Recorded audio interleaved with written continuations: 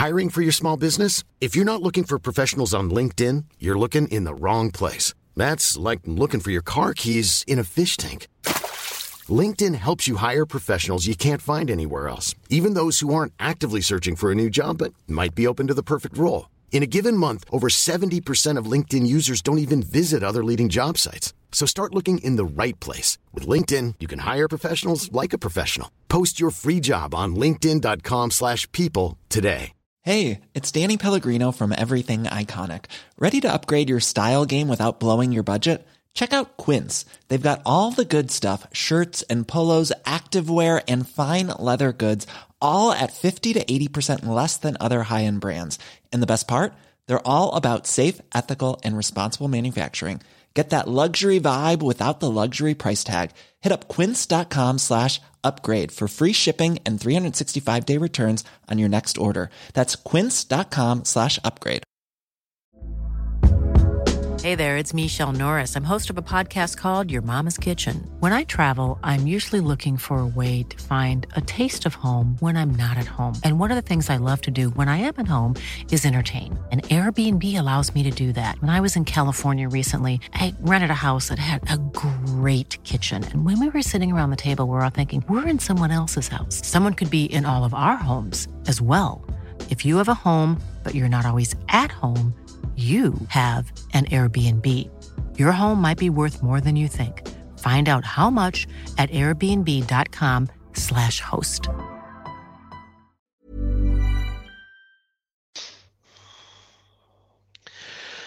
Good evening and welcome to the Gallant Few English Premier League Roundup podcast. Mum and Dad are away this week. There must be an away game in Rangers in Europe going on this week, John. So it's just down to myself, Jamie Royals. I'll be hosting this evening, and we've got ever present my good buddy Johnny. Johnny, welcome to the podcast this week. How are you doing? I'm good, Jamie. Thank you. That's 2-3 weeks on the bounce. I've been left with one other person. I'm starting to think it's me, mate. I'm getting a complex. I don't know what to go with Johnny this week. Fuck that. No, I think last week I got succumbed to the old Christmas shopping, and I think this week it's just more the guys. I've obviously got all things Rangers going on, shall we say? Is there a game on? Tomorrow, I think, and I think they're all getting pissed. You know what they like? They get drunk about 24 hours before the game even starts. But yeah, I thought we'd do a quick English Premier League roundup based on the last week's results. I did have a listen to the podcast that you and Mason put out last week, and obviously we covered some of the tasty fixtures, and that moved into the weekend that we've just had now. And I think probably there's nowhere better to start, Johnny, than probably one of the highlight fixtures of the round, which was Aston Villa against Arsenal. Going into the game, Aston Villa had won 14 of their home fixtures in a row. And the team that succumbed to number 14 was actually Manchester City. So to play Arsenal, shall we say, the game after that was always a big ask. But somehow they managed to record their 15th win in a row, get another 3 points on the board, and humble a lot of people's predictions, shall we say. I know you would have watched the game, and I know you've got a few interests in the game. What was your thoughts on the game itself, mate? Yeah, like you said, I don't think many people seen it coming. Although, to be fair, we probably should have. I think we Villa definitely go under the radar a bit. They have done, Newcastle have took a lot of the plaudits for the way they've been, minus the last couple of games. Spurs too, and Villa have kind of just kept going. It was a great result for them. I'm a big fan, as you know, of John McGinn. I thought he was fantastic. He ran the middle of the park. And the lad Bailey continues the form. I think that's maybe 3-4 games now where he's been outstanding. But it was a good game, mate. I thought it was quite balanced. Both teams had a lot of chances. It could have easily swung. Obviously, Arteta had another bit of a moan at the end of the game about the contentious habit. Yeah, it was the right call. It was the right call. The handball, the hands directly at his side. Excuse me, in the build-up, or was that the goal before? Am I getting that mixed up? So the one that was called off was that the ball ricocheted off Cash on the line. where it looked an element of an arm, but then Havertz handled the ball and then toe poked it in, and the ruling is that you can't score from an accidental handball. So because Havertz is the person that put it in, the goal was quite rightly, based on the rules, ruled out. I'm not saying the rule. I'm not. I know there's a lot of talk about the rule, and a lot of people upset by it, because I think if you break it down to layman's terms, one person can handball it, but another person can't. And what I mean by that is the defender can, but and I understand it and I get it, but I don't think you can make a rule that fits every single scenario. I think the ref I'd say the ref got it right. So. No, I would agree. When I looked at it, I thought it was. I mean, listen, the handball rule in general is a mess. I think we've all pretty much said changed year on year, isn't it? Yeah, it's changing constantly to a point where even some of the officials are making mistakes and the players can't keep up with it. They'll tell you that themselves. Half the time they're just hoping that the subjective view of it goes towards them. But like you said, by the letter of the law, it was the right call. I mean, it's a good result, and it's a good 3 points for Villa. I think, well, that's on third now, and they're only 2 points? 2 points off top, which is outstanding considering they're balancing a lot of football. So I mean, fair play to them. And you've obviously mentioned John McGinn, and I didn't know much about John McGinn until I kind of started talking with you and kind of looking out for him. And that was when he was in the Championship and making his way up. And I always go back to that goal he scored in the Championship playoff final. Absolute pearler. And I think he's just grown year on year in the Premier League. He had a bit of a shaky one last year because I think there was a bit of a change where he got the arm, but the armband didn't he? And I don't think he really settled with it. But there's just something about what Unai Emery's getting out of him. I think McGinn's going under the radar as being one of the most pivotal midfielders in the league at the moment. I would agree. I think he's up there, mate. He's so effective at what he does. I don't think there's many that can match it. I'm not saying he's the best, but for the way he plays and what he does, there's not many that can do it as well as he does. And I called this years ago when he was playing up in Scotland at Hibs. And he was just outstanding. And you know yourself when you've got a player that's just way above what you have as a standout week in, week out, and should be playing at a higher level. And that was spotted really, really early. I was surprised he stayed up here as long as he did.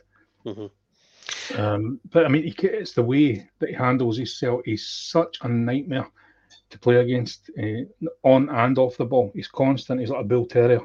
And he's incredibly hard to get off the ball when he's moving with it, and he can buy a foul just as well as Grealish can. So yeah, I'd agree, mate. I think the sky's the limit. I think they would, if he moves, I think it would be a huge fee. And I think the most impressive thing for me when it came to Villa at the weekend, and I'm not going to mention Arsenal too much because I do think this should be about Villa, is that they've had a massive 6 points. They beat City last week. They beat Arsenal this week, but they were two very different games. Beating City. Obviously, I wasn't on last week's pod, but they absolutely battered City. They controlled the game from start to finish, and I think City had 2 shots on target, but it was the same attack. That was it. The Arsenal game was very different. Arsenal probably controlled about 70% of the possession, probably had the better chances, but at the same time, apart from the contentious incidents, didn't really put the goalkeeper under pressure. And I think Arsenal managed the game a lot better. That's a lot of that's a lot of different qualities that they're showing at this pivotal time of the calendar and the run up to Christmas. It's looking good for them. It really is. So I'm massively surprised at them. And Colin's not here, but I'll throw a stat in because I know he loves it. Aston Villa's points tally at the moment is exactly the same as what Leicester City's was the season that they won the Premier League at this moment in time. So it can be done. It's not inevitable. All the Brummies are believing. Yeah. They just obviously have these other teams. It's a long season, and we know they're playing a lot in midweek football, European football.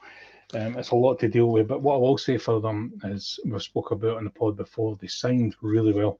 Yeah. And they have decent depth. Tielemans come in the last couple of games, hadn't he? Yeah, but the teams around them, kind of in that bracket, we've noticed it with Newcastle when they've been hammered with injuries, they're struggling because they don't have the depth.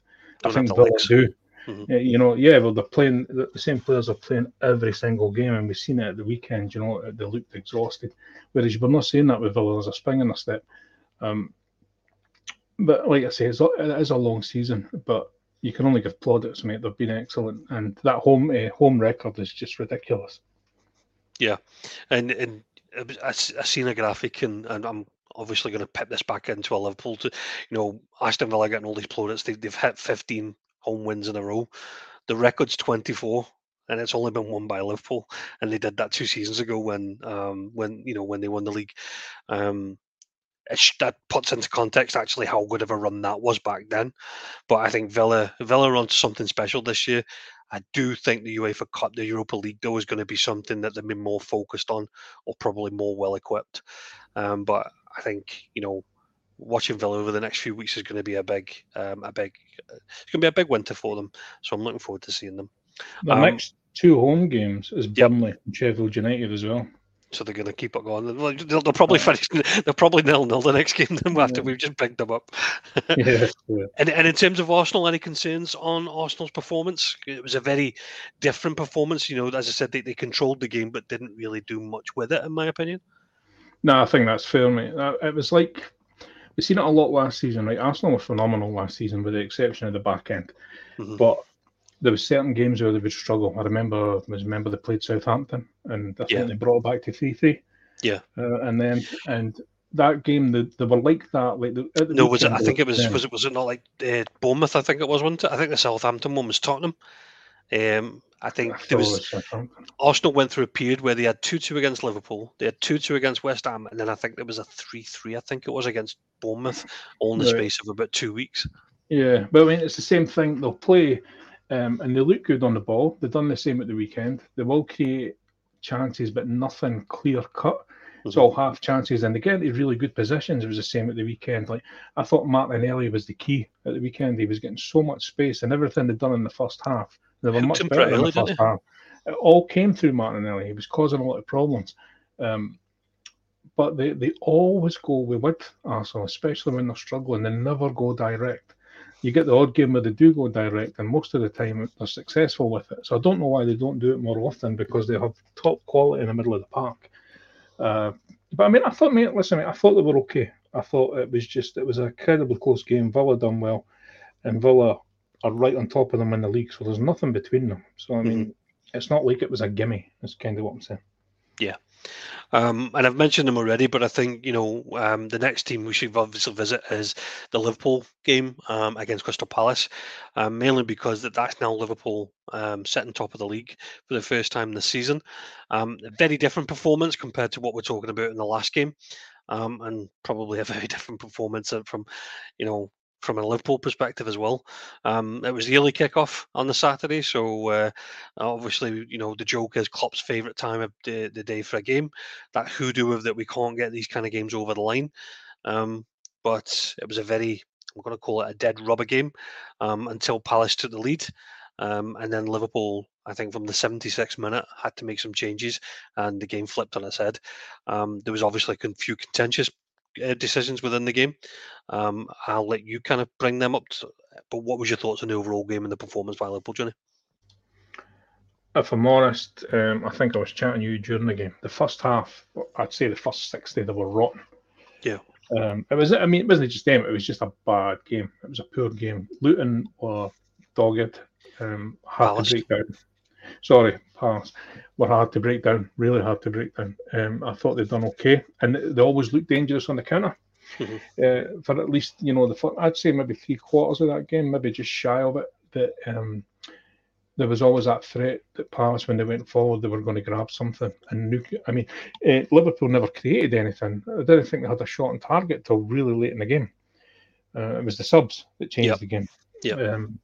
But up until that point, Palace, you could argue they were worth the lead just because they were the ones that looked like they might score. Yeah. But sorry, on you go. I was going to say, so there was obviously a few contentious decisions, so just running through them quickly. So there was the disallowed goal for Palace in the first half. The play was pulled back for a foul on Wataru Endo after Will Hughes was judged to be run through the player and not take the ball. for me, that was the right decision, and I know a lot of people were saying it probably wasn't. I don't think that was subjective. I think that was pretty clear. He doesn't get the ball; he gets the man first. What was your thoughts on that incident? No, I'd agree. To be honest with you, I say I watched that game, but when the incident happened, I never actually seen the replay. I've seen it today. And he does. He comes clattering at the back of them. He doesn't touch the ball. He doesn't get near it. So it is a foul. Yeah. It's a foul. It was the right call. I don't think you could even class that as soft. I mean, it's a foul anywhere else on the pitch, so why not there? Yeah. And then there was the actual penalty. So the ref never gave it. At the time, the ball was attempted to be cleared, and I think the Jamal Kwanzaa actually makes connection foot on foot with the attacker. I think it was Mateta. But it took VAR a good 2 minutes to make the decision to ask the referee to stop the play because the ball hadn't actually gone out of play yet. Yeah, the game is still flowing. It was. Yeah. What was your thoughts on that? Because there's a few trails of thoughts of one, is it an obvious error by the referee? And two, should have taken that long? It is an obvious error by the referee. It was a penalty. The question is, why did it take VAR so long? Because for me, it was simple. When first time I seen it right away, I'm like, that's a penalty. And I know they were saying they checked the offside after, but once they announced that they were stopping the play after all that time, then they said they were checking the offside before they actually gave it. So all that time, they were actually checking that foul, according to what we were told by the live commentary. So I have no idea why that took so long to get to that point, because to me, I thought it was a sticker. Yeah, I will say that was 100% a penalty in my opinion. I can't cry about that. I think at the time they played being live, I didn't think it was an issue. But the moment I seen the first replay, and I'm like, oh, we could be in trouble here. So yeah, it was the inevitable in my opinion. So I'm with you. I think Palace deserved to take the lead. Now the next contentious was Jordan Ayew's red card for a second bookable offence. He received a yellow card in the second half for not retreating from a free kick, prevented a quick free kick from being taken, and the second was for a challenge on, I think it was Harvey Elliott or Curtis Jones, when we were pushing up the field on a counter-attack, and he made no touch on the ball but took the man. What was your thoughts on the overall red card, and was it worthy? I've heard the reason why I'm asking, there's been a lot of commentary from ex-professionals to say it was a soft double yellow card, if that makes sense. Like they didn't think it was yellow cards for each of the individual interaction. I thought it was probably the cheapest red card I've seen this season, mate. I didn't think there were bookends. I thought if the bookends are incredibly harsh, especially the first one, he doesn't get the ball, doesn't hit him, and he does what every other player does on the pitch. They all do it. They don't punish it. They just pick and choose. I mean, there's no consistency with that whatsoever. So no, I thought. So see on that, let me just include something. So they didn't show this on Match of the Day. That was actually the second time the ref had warned him, because he'd done the same thing about 5 minutes before. He prevented a quick free kick from being taken. So in my interpretation, the refs had enough of him actually taking the mick with that, and he decided to book him. I get on its own, it probably is a cheap one. It is a soft one to get, but if he's in the ref's mind because he's not retreating quick enough, he's always going to get it, isn't he? Yeah, that makes it stupid if he's been warned twice. It's a bit like McBurney last week. When you've been warned for something, I mean, if you go and do the exact same thing, yeah, that's not very bright. I still think it's a cheap red card. And at the end of the day, you could argue that it cost Palace at least a point. I know Liverpool made subs and the flow of the game changed, but it was against 10 men as well, so we'll never really know. I mean, it's not Liverpool's fault at the end of the day. It's just the way the game went. These things come back and forth to each team. But I just think it was really, really cheap. And if that's the case, it's also very, very stupid on his part, because they were controlling that game at that point. Yeah. And you mentioned the subs. They were pivotal, weren't they, in the way that game changed. Joe Gomez and Harvey Elliott and Curtis Jones, the three mains. Curtis Jones is the one that was basically the person that was challenged in the box, but Mo ran onto the deflection and put it into the back of the net. And Joe Gomez was bombing on the right wing and played in Mo Salah, who sets up Harvey Elliott for his edge of the box shot. these are the kind of things that you would expect to see from a team challenging, wouldn't you? You know, not necessarily. You know, there's that old joke about making your own luck, but when you've got goals all over the park from especially your subs and your strikers, it's a good combination to have, isn't it? Yeah, mate, I think Liverpool are very, very similar in the way Villa are going through things. They're under the radar. You know, we are talking about Arsenal's blip in form. We're talking about City looking a wee bit off it the last few weeks. Talking about Villa playing really well, Newcastle playing well, minus a few games. But Liverpool are really getting spoken about. But I mean, to be honest, I think that suits them. I don't think that's a bad thing because you just go about your business. And the games like Saturday there, where you are up against it and you're not at your best, if you can still come out with 3 points, then those are all good signs towards mounting a challenge for the title. Again, it's a long way to go, but especially going forward, they are dynamite. And I mean, I've never argued that. You know that I've always said that. I've always felt the frailty was at the back. But so far, so good for them, mate. I think, again, they're going to need to avoid injuries. I think that's going to be key. Because, the star players that they do have, if they lose one or two, they could be in trouble. But if they can keep going and avoid that, then why not? I think the key for me is that they're ultimately going to get Andy Robertson back in a few weeks, which is going to be a welcome addition.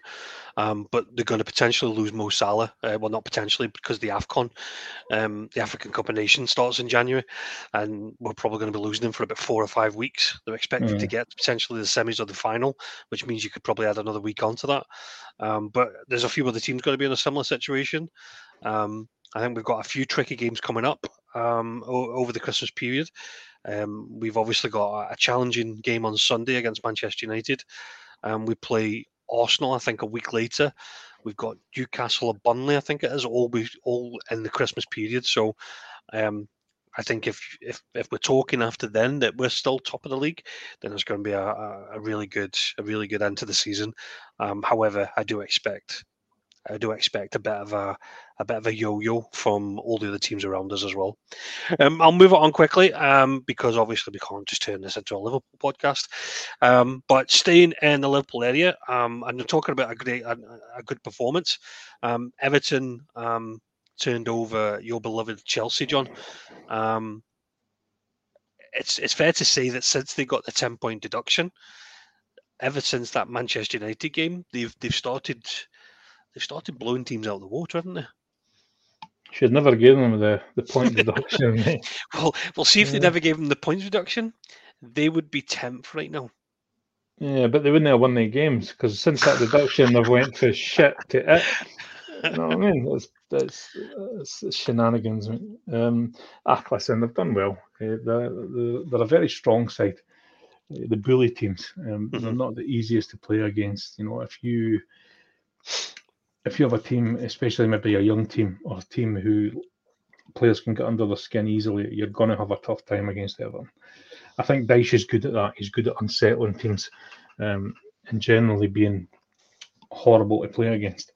And I think that's what's happening. At the weekend there, I watched that game, unfortunately, and it was the same story, mate. Chelsea started well, really well, came out the traps and looked really good, but it's the same thing. There's far too many games where they're comfortable, they have all the ball, but a bit like Arsenal at the weekend, there is just no cutting edge. That final touch, that killer pass, it just isn't there. They're kind of relying on your midfielders coming in with shots from outside the box, hoping that they're going to get something special, rather than just bread and butter trying to take teams down. But Everton dealt with them really well. Once they got out of that first stage where Chelsea were really good, Everton looked really, really dangerous. And they've got a few players who have definitely stepped up. I think like the boy McNeil, he's done really well. I was about to say that one thing that's probably went under the radar about Everton is that they've actually got a good mix of age within the team. They've got a couple of youngsters that are playing consistently within the team, and like James Garner, Branthwaite. The boy Mykolenko's still really young. And then you've obviously got the old heads like your Dwight McNeils and Idrissa Guys, Ashley Young even still getting the game. They just seem to be they seem to be in it together, don't they? They've all got each other's backs at the moment, and I think that can be a dodgy Everton for most teams at the moment. Ashley Young's definitely not on the young team. No, He must definitely not. be on the fast track to 40. What's he, 38, 39? Yeah, it must be about 37, 38, isn't it? Easy peeps. Yeah, but they do have young players. Like the boy Branthwaite, and I think he's only 21. Yeah. And Mikalenko always looked like a bit of a bomb scare, but I think it was maybe just a bit too soon for him. Whereas he's settled a wee bit more now, maybe got a wee bit more confidence and knowledge, and he's looked a lot better. Especially the last maybe 3 games, he's been really, really good. He's been very positive, getting shots away and stuff, hadn't he? Yeah, and they do have some decent. I mean, like the guy Onana. I mean, he was a mainstay for them. You know, he was playing every game, and he was on the bench at the weekend. Fair play. Can't really say much more than that, mate. Just at the end of the day, Chelsea are screaming for somebody a spark. I was going to bring that answer. So, obviously, not to go through the fact that Reece James is now injured again for what looks like the next 3 months. Shock. But it was more Pochettino's comments after the game. He made a comment about this is where we are. I'm looking forward to the January transfer window, which would incline that they're going to do some business. That sounds absolutely ludicrous when they've spent the best part of 500 million at the beginning of the window, at the beginning of the season. Surely they're not. You just got to come and get all your targets again. You're just mad. Listen, there's 2 sides to that coin. I agree with you with the money spending, right? I agree with that. But do you expect them to go out and spend? I cannot argue that. The only thing I think he's maybe coming across with, right? I don't know, mate. I don't know what they're going to do, if they're going to spend or what. To me, I think they've got a very young team. They do need something, but I would be hoping that Nkuku gets fit, and that's going to be the spark you need. Yeah. If you can keep him fit, I think he's going to be a huge player. I don't know if it's going to work at Chelsea. We've seen it before, the big signings, but all signs are that should work, and that's really what they need, a really good number 10. Sterling, etc., they're far too inconsistent. Am I right in thinking he didn't start Sterling at the weekend? No, he didn't. He had. Try to remember. Brozier was up front, wasn't he? Brozier was up front. Yeah, he dropped Jackson for Brozier, and I think it was Mudryk would have came in rather than Sterling. And Mudryk was same as usual, just looked scattergun. Just a boy with not a bit of confidence. But the thing with the Poch is, I think he's came in, and I don't think any of the players are his signings. I really don't. I think that's your football director. Do you not think he's had any input at all? I don't think so. I think it was too late in the day when he came in, mate. Because all those signings take weeks, if not months, to get sorted and over the line. I think they would have all been. You're just trying to justify him going out and spending more money. No, I'm not. Because I don't think he needs his own money to spend. I don't think they need to either. I think they have more than enough there. I agree with you, but shouldn't they? I'm trying to look for his point of view that if he's came in and they've said, right, that's the job, that's your wage, that's your tools, but it's our tools, you need to make them work. And now that he's maybe finding that difficult, he's maybe like, I need to have a say in what comes in. Something along those lines. That would be my guess. I'm not saying he's right. I'm just saying I think that's where he's coming from. I think you've just got every media outlet, they'll point the finger going, Chelsea or Pochettino wants to spend more money. And they're just running with that headline, which just sounds absolutely ludicrous. But yeah, I think the problem is that Chelsea have got a few more losses left in them for the season, in my opinion, because of the way that they play. Yeah, definitely. I think they're going to be hit and miss. I've said this a few times, that there'll be games that they turn up, they're excellent, and there'll be other ones where they just get blown out of the water because they're just not settled. I mean, the lad Jackson he's a bomb scare. He's a head case. He's an absolute fucking head case. Did you watch him at the weekend after the game trying to start a fight again? He's bonkers. He does that every game. So, I mean, maybe a striker, I wouldn't say no to a half-decent striker, I'll be honest. But other than that, I don't think they need anything. Well, there is an ex-Chelsea striker that's potentially looking for, shall we say, a new challenge, and that brings us on to my next game. Dominic Solanke absolutely ruined the Theatre of Dreams on Saturday to what I would say is an absolute coot and buster. Bournemouth ran out 3-0 winners against Manchester United on a very rainy day that was just only amplified by the football that was portrayed at the game. But Dominic Solanke was outstanding. I think the other young lad that's up front, Tavernier, he's went under the radar. He's done pretty well this season. He's had a couple of goals and a good few assists. Bournemouth are starting to click, aren't they? Many of us have those stubborn pounds that seem impossible to lose, no matter how good we eat or how hard we work out. My solution is PlushCare. PlushCare is a leading telehealth provider with doctors who are there for you day and night to partner with you in your weight loss journey. They can prescribe FDA-approved weight loss medications like Wegovy and Zepbound for those who qualify. Plus, they accept most insurance plans. To get started, visit plushcare.com/weightloss. That's plushcare.com/weightloss. I'm Sandra, and I'm just the professional your small business was looking for. But you didn't hire me because you didn't use LinkedIn Jobs. LinkedIn has professionals you can't find anywhere else, including those who aren't actively looking for a new job, but might be open to the perfect role, like me. In a given month, over 70% of LinkedIn users don't visit other leading job sites. So if you're not looking on LinkedIn, you'll miss out on great candidates like Sandra. Start hiring professionals like a professional. Post your free job on linkedin.com/people today. Yeah. I mean, we gave them a fair bit of plaudits in recent weeks, to be fair, and to Gary O'Neill. I mean, especially Mason, because he canned him something awful when he came in. But he's put his hands up as well and said he's done phenomenal. Nobody expected that, mate. I think that's now is it 4 wins and 1 draw? Mm-hmm. I'd need to double check it because I think they got Kane for City and then they went on a really good run. Yeah, it's 4 wins and 1 draw. So I mean that's excellent. Your teams like your Sheffield United, who they turned over, they beat Newcastle, didn't expect that. Got a draw with Villa again, excellent point. Turned over Crystal Palace and then done that to Man United. So there's 2 games there they would hope to get points for. The rest of them when they really expect them to get anything. So they've been excellent. When you said the ex-Chelsea striker there, I thought Drogba was going to pull his boots back on and save us.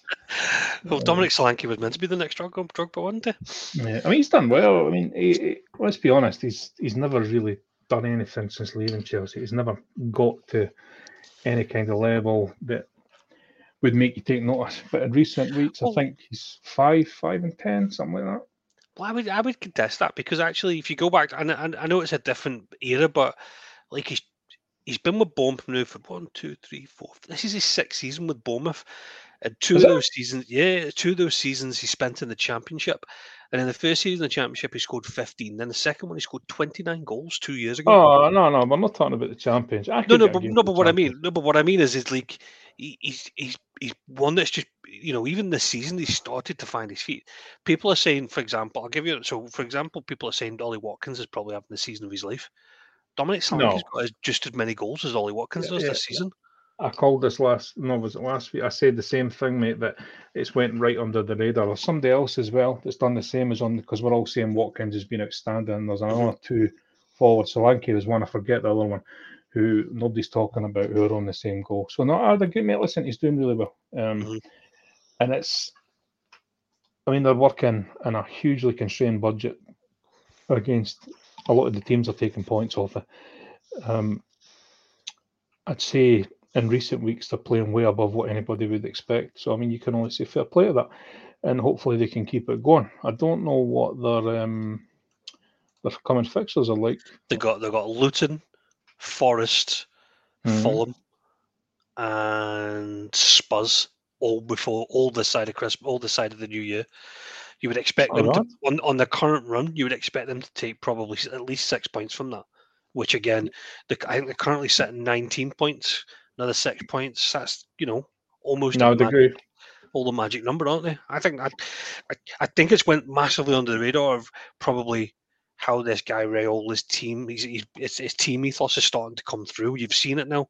Now he's kind of got his main players back. I wouldn't bet against them in coming weeks. Sorry, I would not bet against them in any of those games. And obviously we kind of got to give a mention to Manchester United. Champions League aside, because obviously that was last night's, but that was a honking fixture to lose, wasn't it, for them? Yeah, let's stick the boot in.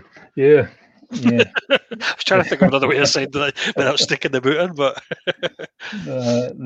they've went off the rails, mate. They really have. Was another thing we touched on last week where I was talking to Mason about it. With Man United, you are under so much more media spotlight than any other club. That's just the way it works with Man United. I mean, they get crucified. Unless that manager, it's everybody's still in the same mentality, journalists and fans, that any manager coming in should reach Fergie's level and do it quickly. That's what they expect. And it's not realistic. Of course it is. But that's what they're looking for. So when they get even top 5, they still don't think it's good enough. But then, I mean, my first reaction would be look at your squad and look at all the deadwood and players that shouldn't be anywhere near a top 5 team that are still playing actively. That would be my argument with it. But I mean, how many chances have they had to have a proper clear out? I mean, we're talking a long time. Yeah. We say it every season, that's what they need. We always say it. They sign star names, most of them flop. But so here's the thing though, right? So we talk about obviously the ability to kind of churn out some of the dross that they have. Now, Harry Maguire was basically a bar hair away from joining West Ham, but because they wouldn't pay his severance package, which was about £8 million, they decided to keep him. They couldn't let McTominay go to Newcastle. That was reported a £45 million deal because they wanted to sell Fred, who was obviously on double the wages what McTominay was. So the balance in the books. But then they bring in Johnny Evans. That's a great like, do you get what I mean? Like, talk about deadwood, and you think you've just signed a 36-year-old ex-player, probably on a pay-as-you-play kind of deal. But some of his actual signings.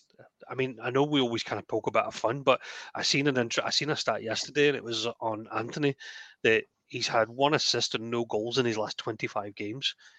They spent $90 million on him. Top quality. That's madness, isn't it? Yeah, I'm actually sitting looking over the squad to remind myself, and there is so many that, and I don't say this with disrespect, right? And I'm not taking a piss. It's just if they expect to be where their mindset is, what they think they should be at, that squad is getting nowhere near it. Mm-hmm. Nowhere near it. They're sitting in 6th, and looking at that squad and the way they're playing, I'd say 6 is pretty good. Well, considering you look at the last 3 games that they've won, they've all been either last-minute winners or that game against Everton. Here's another one. Yeah, the one that I found absolutely extraordinary. I think it was just after the Bournemouth game, was that the last forward to score for Manchester United at Old Trafford was actually Jadon Sancho in May. That's obscene. That's obscene, isn't it? That means all the goals have come from either defenders or midfielders.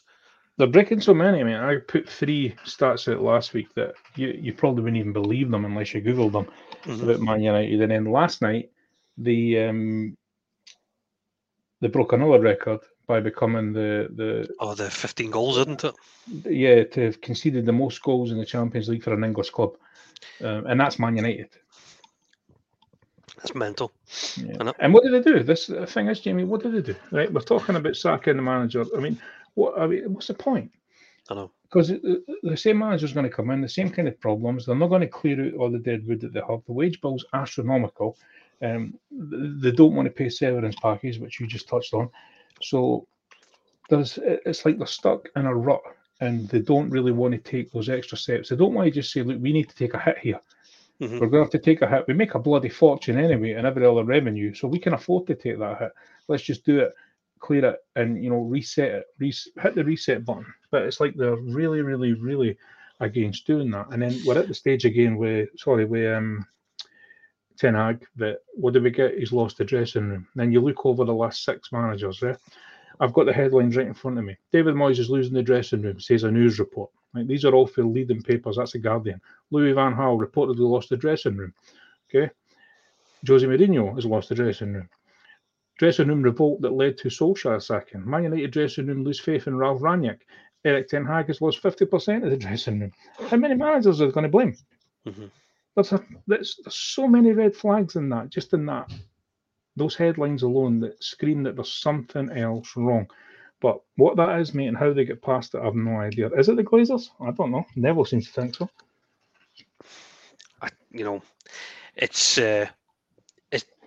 It's one of those conundrums that we'll never be able to answer because there's just so much involved in it. Mm. And I think the reality of it is that it's very similar to Chelsea. They've got more losses left in them this season because of the way that they play. So it's going to be who snaps first. Is it the manager? Is it the fans? Because the fans are starting to turn now about. And what I'm starting to hear now is the fans are actually calling out his signings. So, for example, Rasmus Højlund still hasn't scored a Premier League goal. Anthony's obviously, I've just had that stat out about Anthony. Casemiro is still on the sickbed. They've just lost Harry Maguire and Luke Shaw again. Where's his replacements? Reguilon and Malacia, both injured, can't get on the pitch. It's just not looking good. Lindelof's out. Martinez is out. Shaw's out, as you just said. Eriksen's out. Defensively, they're going to have to go back to Julian Evans. And the players that we talk about that probably would say, a title contending player. I'm not saying they're bad players.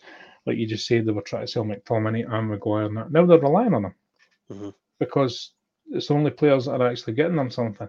So that kind of tells you where they're at, mate. Anyway, that was fun. What's next? Next up, I think we're going to give a special mention to Fulham. Ran out 5-0 winners against West Ham. I'm going to say ran out. They absolutely battered them, didn't they? Raúl Jimenez back on the score sheets. Iwobi's getting in there. Willian got the goal. I think, did Tam Kenny get a goal? Or was that the game before? I can't remember. Good question. I'm trying to remember who it was. Have you watched it today? Yeah, it was. It wasn't. It was Tosin, Vinicius, Wilson, Raúl, and Willian got the goals. West Ham just did not turn up, did they? Beautiful strike. I don't think he scores bad goals, does he? Yeah, it was a stunner. It was a really nice goal.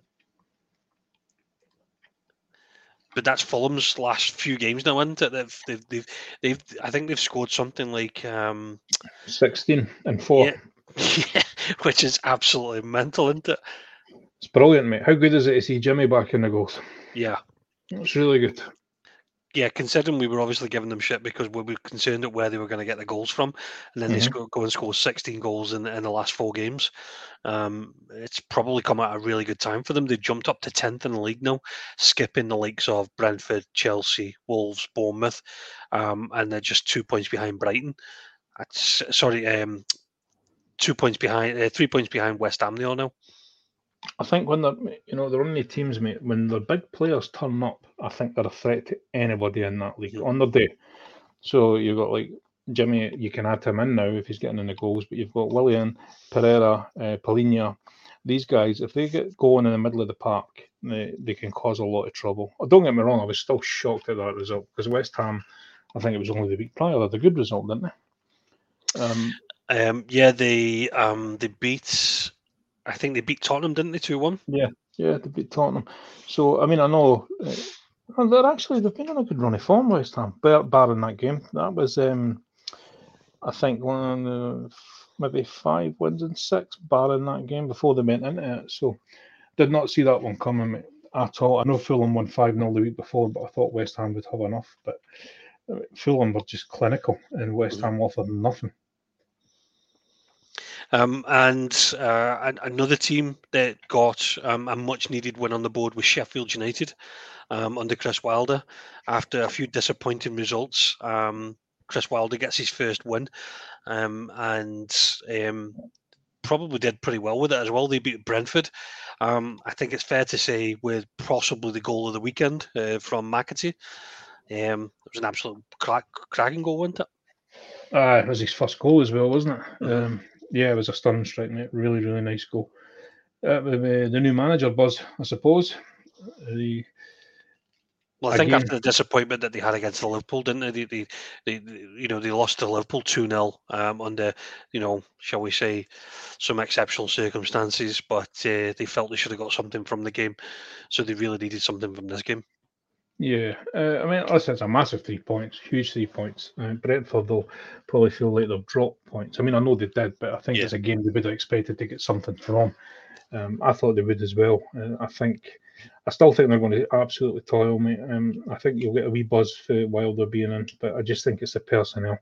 I think, but I mean, it was a good result. They done well. I thought the boy Onyeka, I thought he was lucky to stay in the park. He only got a yellow. I thought that was a red. Yeah, I thought that was a red go card. for that. Yeah, I didn't like that one. I had it really naughty. So I was surprised at the yellow, but they done well, mate. Like you say, it was a cracking goal to win it. So I don't know. It's another team where fixtures wise, I don't know what they're looking at. Because kind fixtures would be.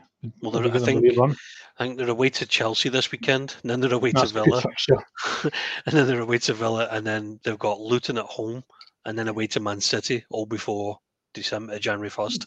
Yeah, so see, that's a killer because that could flatten any kind of buzz you do have. Yeah. But I mean, he can only play the hand he's dealt. I don't know what they'll give him in January. I'm assuming they'll get something, but I can't see it being a fortune. Yeah. And just a word on Brentford. So, this is Brentford now without Mbeumo, and from what we're hearing, Mbeumo's going to be missing for a good 2 or 3 months.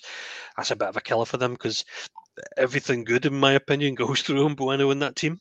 He's going to be a big miss for them. Yeah, he's huge for them, and I think with when they lost Tony, that there was a concern, where the goal's coming from, and Mbeumo stepped up really well. And he's had a cracking start to the season. So then to go and lose him as well, I think that's a major kick in the teeth for them. Yeah. I mean, they've been relying on Wissa, who's a wee bit hit or miss, a bit hot and cold. So I think they're going to have a tough time, mate. I think they're one of the teams that have a few big players, and when you lose their players, I think they're going to struggle. Yeah, and obviously there's no guarantee that obviously Tony comes back to them in January, whether they get sold or not. So, well, he's been saying, isn't he? He's kind of the way he's been talking is he's looking elsewhere. I think that's another. What kind of level of shithousery is that? Well, I think the difference is that his contract was due up this season, so he agreed to a new contract as long as there was a contract release clause in it. So I think they were fully expecting him to leave. However, they're going to secure a good price for him. Because I think the whole time he was suspended, he was still going to rake in something like £6 million in wages or something from them. So that's exactly my point. No, I mean, I'm not saying stay there forever. I just think if I'm a Brentford fan, I would be absolutely fizzing with that. I don't think they sell him. I don't think they sell him. Unless Chelsea come in the door with 115 million, I honestly don't. I honestly don't think he goes because I don't see Arsenal dropping another 100 million in the January window, which is where he was tipped to go to. Be a great signing. I think it would be a great signing for a lot of teams. To be fair, I think Chelsea could do with him, but I think he goes back to Brentford and does till the end of the season for them. Give them Jackson. Which Jackson have you got? But yeah, I think Brentford are going to find it sticky for the next couple of weeks. They're going to have a challenge, and obviously we can't continue without covering the Luton City game. Luton took the lead against Manchester City, and City, which were missing an Alfie Haaland. The talk he's going to be missing for a couple of weeks, but whether we believe Pep or not is another thing. But the City didn't have it all their own way, did they? Luton got tore into them, didn't they, in the first half? Yeah, I mean, I thought they were excellent. I mean, City still looked dangerous. They came forward quite a few times, and they came close. If it wasn't for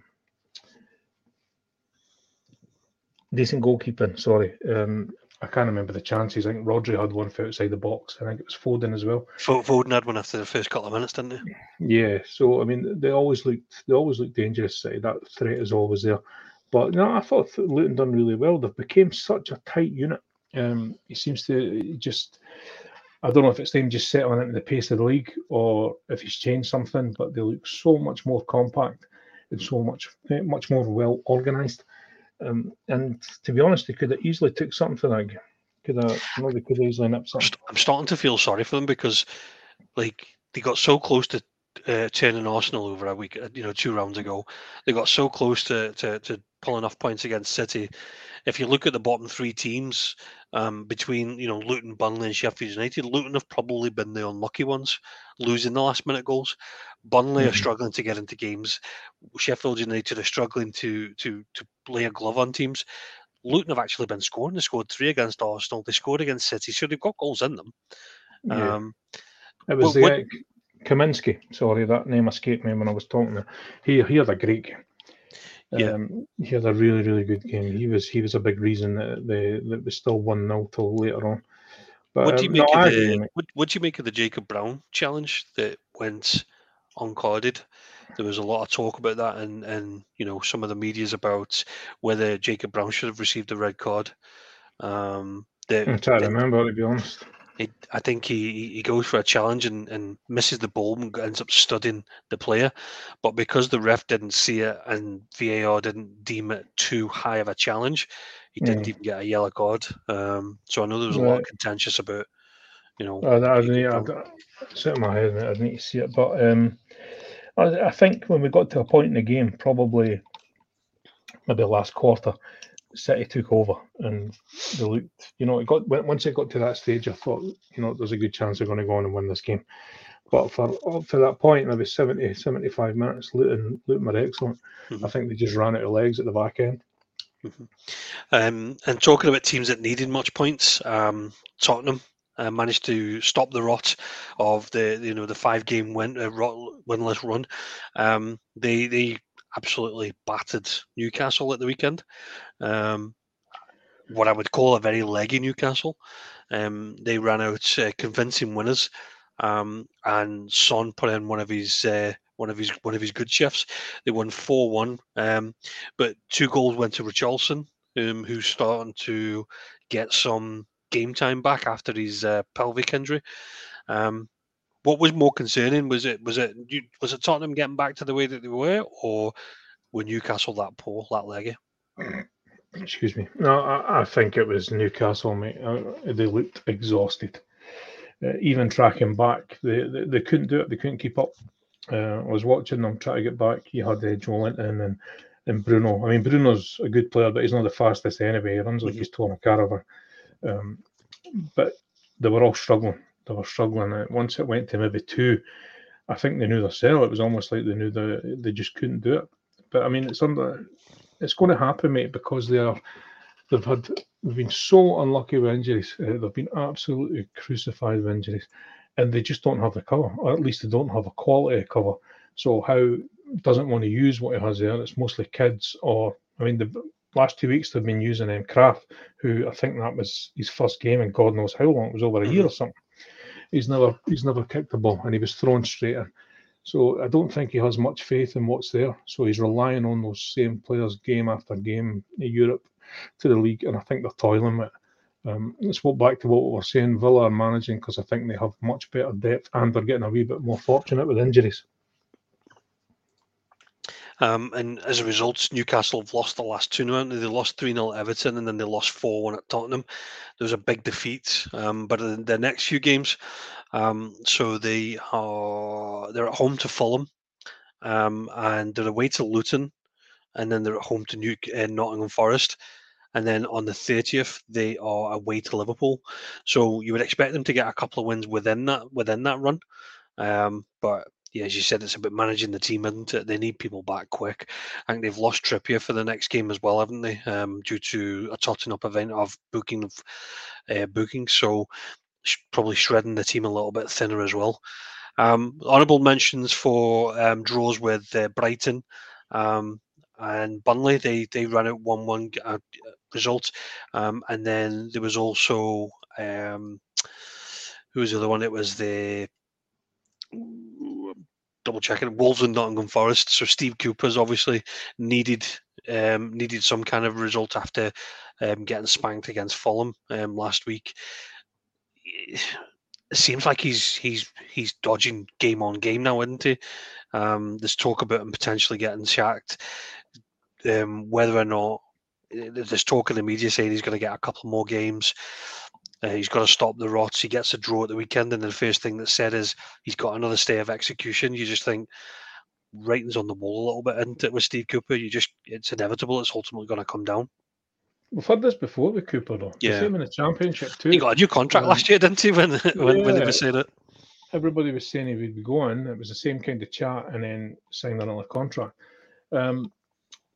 Listen, talking solely at the result of the weekend, that's a good point. Mm-hmm. That's a good point for them. I don't know if I wrote that stat down. I seen one earlier for that game. Bear with me. Yeah, it was first time. Sorry, the last time Nottingham Forest beat Wolves in the top flight was in 1983. So it's not like they've got a cracking record. So to go there and get a point, I thought that was a good result for them. But I mean, the record is not great, mate. And that's now played 16. They've only won 3, drawn 5, and lost 8. Mm-hmm. I just don't know how patient they'll be with him. I don't know if the fans are on his back or what the deal is. I know that it's the fans were singing his name after the drubbing at Fulham, weren't they? It's a cracking place, mate. You know, when they have their home games and that, the place is electric. I'll give them that. And they seem to have a lot of time for him. But end of the day, it's a result business, mate, as we know. So I don't know. I suppose it depends on what they're expecting. What their targets are for him and for Forest in terms of the league. Did they expect him in a dogfight? Are they hoping to get mid-table? I mean, they spent a lot of money. I think the fact they've lost a Awoniyi for a big period of time is going to be always affecting them, because he was the talisman for them. At the end of last year going into this year, he was the talisman. And Johnson as well. Mm-hmm. Johnson was a big loss for them. I know he's a bit part of Spurs, but he was huge for Forest. That's 2, and as you say, Awoniyi's out. I mean, it is 2 big losses, but that's a bad run they're on, mate. That's 4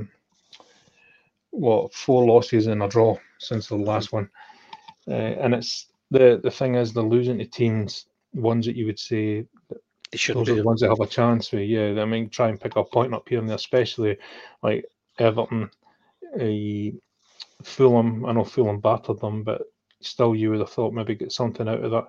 They drew at Luton, they drew at Palace, they drew at Brentford. Those are all games where they should be looking to take something, try and get more points on the board. Sorry, so I don't know, mate. I don't know if he is on the wooden plank or not. I really don't know how quick-fire will be with the trigger. Cool. So that kind of wraps up the games from last week. We've got obviously this weekend's games. Any games stand out for you? The ones to look out for, John? I count down for 10 seconds while you just put me on the spot and I go and find them. So you've got the Friday night game. 8:00. You've got Nottingham Forest at home to Spurs. The big fixture again for Steve Cooper. I've got them. Yeah. Let's have a look. Arsenal Brighton, that could be a decent game. Brighton kind of been a bit hit and miss recently. Yeah. I mean, I think you would expect Arsenal to bounce back, but definitely goals. Liverpool Man United's obviously going to be the draw, mate. But I mean, I'll be honest with you, especially at home, Liverpool fans like yourself, you must be licking your lips with that fixture. Oh, is that this weekend? Oh, sorry, I didn't. You know, mate. I'll just keep you in the loop. It's one of them ones, right? Because you look at last year, nobody expected a 7-0 win. No, I'm not looking at going, that's going to be 7-0 again. But they're playing largely a lot worse than we did this time last year. So I wouldn't be surprised if it's a fucking 0-0. Honestly, Man United were doing okay at that one last year. They were actually. That's when he had them playing a bit better. Mm-hmm. I mean, chances of that happening again have to be slipping on, but it took us about 3 months to scrape you through the ceiling after that result. Pretty much. I mean, really, if they go there and they do get battered, then that's when I think there's going to be huge question marks over Ten Hag. Even though I don't think he's the main issue, but I think that's going to be huge. It just becomes unsustainable, doesn't it? Yeah, if they go there, and especially if they lose badly, I think that could be the writing on the wall. Mm-hmm. I'm looking at the Villa away to Brentford. Villa's away form has not been as good as the home form, so I wouldn't be surprised if Brentford actually pulled off a draw in that game, just because everybody's expecting Villa to kind of push on now. But it's going to be the first game after a European fixture. So they got the European Yeah. fixtures tomorrow night, haven't they? And then they're away. It's not really phased them though, so far anyway. But yeah, you're right. Their away record is nothing compared to the home one. But I mean, like you said, with Brentford without Mbeumo, I think, and considering the run they're on, you have to fancy Villa. Yeah. I think Everton might do well at Burnley as well. That's the 5:30 kick-off on Saturday night. Burnley are obviously desperate for points, but Everton are, they've got that team ethos about them, haven't they, which we've already talked about. So you would expect them to probably do something good there.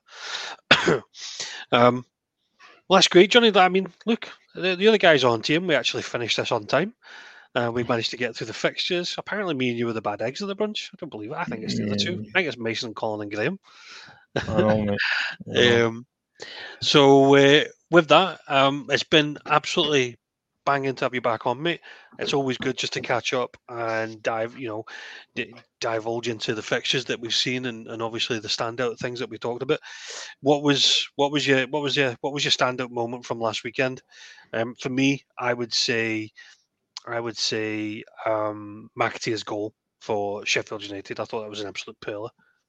Yeah, I think that's fair, mate. And it was such a big result for them as well, especially with Wilder being back at the reins. Yeah, that was a huge one for them, mate. It was a huge one. And probably a wee honourable mention to Bournemouth, because that was a great result. And it wasn't just a case that they won, they actually played them off the park at the Theatre of Tears. Am I right in thinking it should have been 4, shouldn't it? But the last one got chopped off for that dodgy handball decision that we talked about. That was very shady. Yeah, it should have been 4. We need to sit and chat. Maybe do it the next one, but go over the injuries in the Premier League and the increase and the cause. I seen an article on it. We'll talk about it next time. It'll be pretty interesting. But teams are getting absolutely hammered with injuries, as we're seeing. Yeah. And the increase is, there's like a graph showing you just how bad the increase is, and it's quite scary, the difference. Yeah, no, it's always good points to cover. Well, Johnny, thanks very much for coming back on. Always a pleasure, mate. Enjoyed it. Thank you. Good man. Thank you very much. Until next time, guys, if you have any questions or if you want us to actually call out any specific agendas, then just leave us some comments on the YouTube channel. And what we'll be able to do is bring them into the next meeting. Until then, we'll catch you next time. Thanks very much. Bye.